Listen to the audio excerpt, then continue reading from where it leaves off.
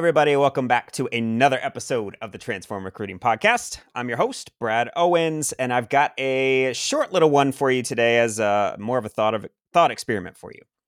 So I believe that as an industry, we are handling candidate matching incorrectly. So that's my thesis, and then I'll walk you through my arguments. So let's get a state of the union for candidate matching. Right now, there are millions of dollars going into AI and matching engines and all of this. And what they're essentially matching on is keywords.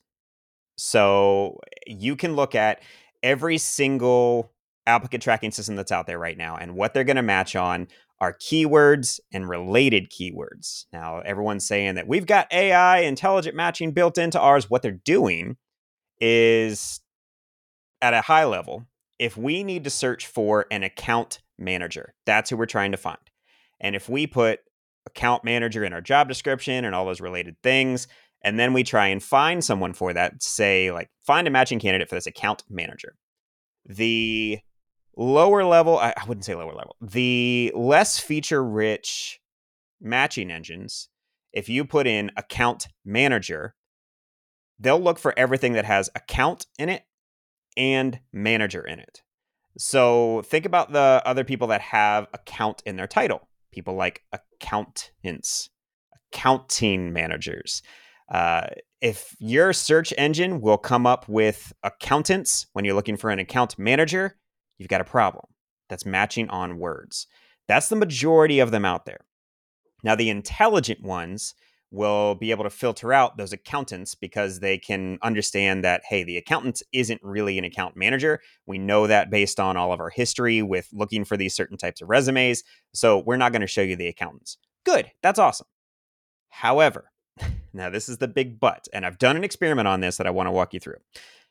So all of these matching engines can be tricked. And I'll tell you about an experiment. So about 4 years ago, I wanted to run an experiment of, I wonder if I can trick all of these applicant tracking systems and subsequently trick the recruiters that are using them. So I chose, I think it was, the end number was like 20 different jobs. And what I did is I took those jobs, all from different industries, all different types. I found the job descriptions, I copied them out, I put them on a Word document. And once I pasted in the job description, I highlighted all that text. I made it white. So it was white text on a white background. And then I made it 8-point font. So it wouldn't take up a whole bunch of room. Then for the resume, I put the most random stuff. Like I was on Sesame Street and I was a puppeteer on there. And I put the most random stuff that was not related to any kind of job. And I submitted my application with that for those 20 jobs. Now, think about what happened on the back end when I did that. Every single applicant tracking system would show me as a 100% match for every job I applied for. Now, if we're thinking about our recruiters' workflow, they are opening up their email to see who has been messaging them back and forth first thing in the morning. Next thing they're going to do is open up their applicant tracking system to see how many candidates have applied, whether over the weekend or overnight, and they're going to start reaching out to those that have a high match score. If they're using their time wisely, they're going to start there. That's what we all hope they would do. So those that, well, I guess not what we'd hope what they do, but what it will end up doing, right? Like they're not going to open up every single resume, look at it all, spend the 5 minutes they need to realize if this is a good match or not, especially if they're brand new to the industry, which most of our recruiters are. They're typically under 18 months of experience. So when they open up their applicant tracking system, they're going to see all these 100% matches, my resume included. And they're going to start reaching out to those people, whether sending them an email, sending them that form email of dragging them to the next stage of saying, yes, we want to interview this person. So they'll kick off that automation that'll say, reach out with an email to this person, say you like their resume, and then send them the scheduling link so they can get scheduled. Ideally, that's what would happen. What you'll find is the exact same thing that I found when applying for all these jobs. Every single job, all 20 jobs, I got a reply to and a request for an interview. All 20 jobs. Because I was a 100% match for their job on paper. So do you see the problem with this? Matching job description to resume is complete garbage. Garbage. It does not work. If you are trying to place your very first time interacting with this candidate, so the very first time you ever meet them, and you're trying to place them based on their resume, garbage. Doesn't work. When I ran a recruiting firm, I went back and looked at our previous year's placements, and the average resume fit or candidate fit score that we had based on this matching engine that was included was 15%. 15% good fit for a job, and that was every single placement we made over the year? That should tell you something. That should tell you that these matching scores do not make sense.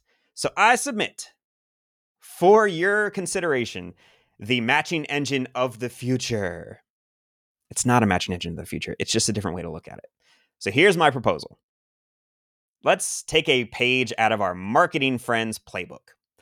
Our marketing friends are able to look at our behavior as a consumer and say, how likely is this person to purchase this next thing? And then submit that thing into whether it's an ad or our suggested email or whatever it might be. We're able to hit these consumers with the exact thing that they are looking for that will likely be a good fit for them. Now, how do they do that? They do that based on our behavior. So if I come to, oh goodness, let's find a good example here. If I come to Bed Bath & Beyond's website and I start searching for pots and pans, this website has learned from me that, one, I'm interested because I came to their website and I clicked. That's enough. That shows that I'm an interested and motivated buyer. Then I narrow that down to frying pans. Okay, now they know that I'm an interested consumer looking to buy some pans and I need some frying pans. And then I start filtering down based on that, maybe different sizes, different brands, whatever it might be. Now, if I click on Calphalon or Le Creuset or Lodge or whatever, I'm going to tell them even more. So the next time some amazing product comes out from Calphalon or Le Creuset or whatever it might be, I'm going to see that, whether it's in my email because I signed up for something or the next time I go to their website or whatever it might be. That is how they can target me with specific things to know with relative certainty that I am a match for that product. That's already happening. That is how marketers do their job. That's how they drive these automated, completely automated marketing campaigns and journeys to get sales. Let's contrast that with what could be possible in recruiting. Think about all the possible indicators that a candidate or a client could give you before you even get on the phone with them. They could give you interest in your services through a website click, through an ad engagement, through an application, through a message on LinkedIn, whatever it might be. For my idea of a matching engine, I believe that every one of those should increase something that I call a candidate motivation score. Now, if a candidate motivation score is something we can use to sort our applications by, that, I believe, will be the ideal matching engine. If I am a recruiter and I come to my desk in the morning to look at all the resumes of the people that came in overnight or the ones that came in over the weekend, and I want to know how to sort this list to make sure I'm reaching out to the right people first, I really don't care if they're a good fit on paper. I don't. They could be terrible at writing a resume. They might not even have a resume. What I care about is this candidate going to be able to hold a conversation? Are they going to have the right attitude, the right aptitude to do this job? Are they motivated? They're not going to ghost me. They're going to show up on time. They're going to show up to this interview. They're going to return my phone calls, return the client's phone calls, be responsive to emails. I want to see their motivation score. So I want to sort my list by that. Then I know I'm getting the right kind of calls out at the right time. Then I know the beginning of my morning is not going to be wasted on people that aren't going to call me back. Now, where this can even come in more handy is if you've already got history with this candidate or talent. If this person has worked with you before, let's choose a staffing example. Let's say they are a forklift operator. If they are a forklift operator and have gone out on one assignment for you and have done a good job, you now know that that person will fit a job description that includes forklift operator. Now your matching engines that you have in all these applicant tracking systems will totally work. So the best use of the current applicant tracking system matching engines is for folks you already have a relationship with. How many times have you started a search from your database? I bet you it's not often.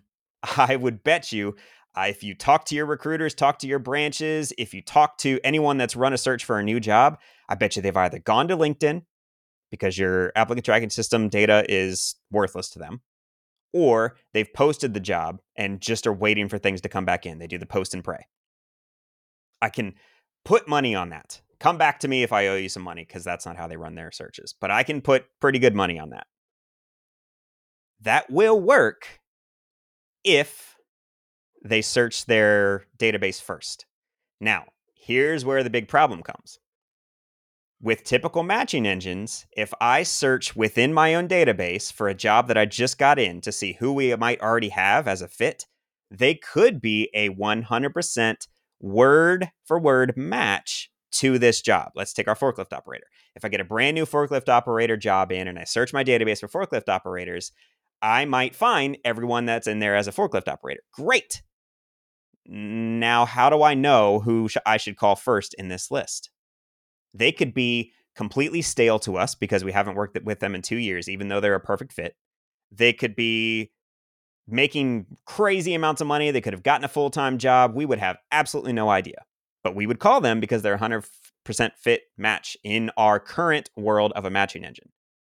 Now, if you had that exact same group, but you could sort them by our favorite motivation score here, you can see here's the last time they've been on your website. You can start grading them based on here's how responsive they are to emails lately. Here's how well they've done at their previous jobs. Now you've got something you can sort your list by. So all of the matching engines that you've got will work for searching your database for those that have done that job for you, but you still have nothing to sort your list by. I submit that you should be able to search by motivation score, the same way you should when people apply to your jobs. So what do we get with our motivation score? Well, one, we solve the issue of how do we know this is the right person to reach out to? How are we making sure that our recruiters are spending their time wisely? How do we make sure that we're tracking the right information? I don't really care about the words on the resume. Those change. They could switch things around tomorrow. They could completely change their LinkedIn profile tomorrow. It doesn't matter. If we know their motivation and how likely they are to pick up the phone or respond to an email or show up and not ghost us, those are the people we want to get in front of. So I submit for the matching engine of the future that actions speak louder than words and that we should be doubling down on a candidate motivation score and not a match score. Let's talk to all of our marketing friends and figure out how they're doing what they call a propensity to buy, to be able to put the right things in front of the right people and not waste their marketing dollars on those that aren't going to reply. They've solved this many, many years ago. We haven't as a talent industry. So I submit that actions speak louder than words. Our current matching engines are broken. We can do better. I have some ideas. If anyone wants to toss this around and actually get a product out there, let me know. But I submit that matching engines are broken. We can do way better. With that, I'll let you all go, just as a fun little thought experiment for today. I am Brad Owens from the Transform Recruiting Podcast. If you want more like this, visit transformrecruiting.com. Send me an email with your thoughts at hello@bradowens.com. Love to have conversations with people that enjoy recruiting as much as I do. With that, I will see you on the next one.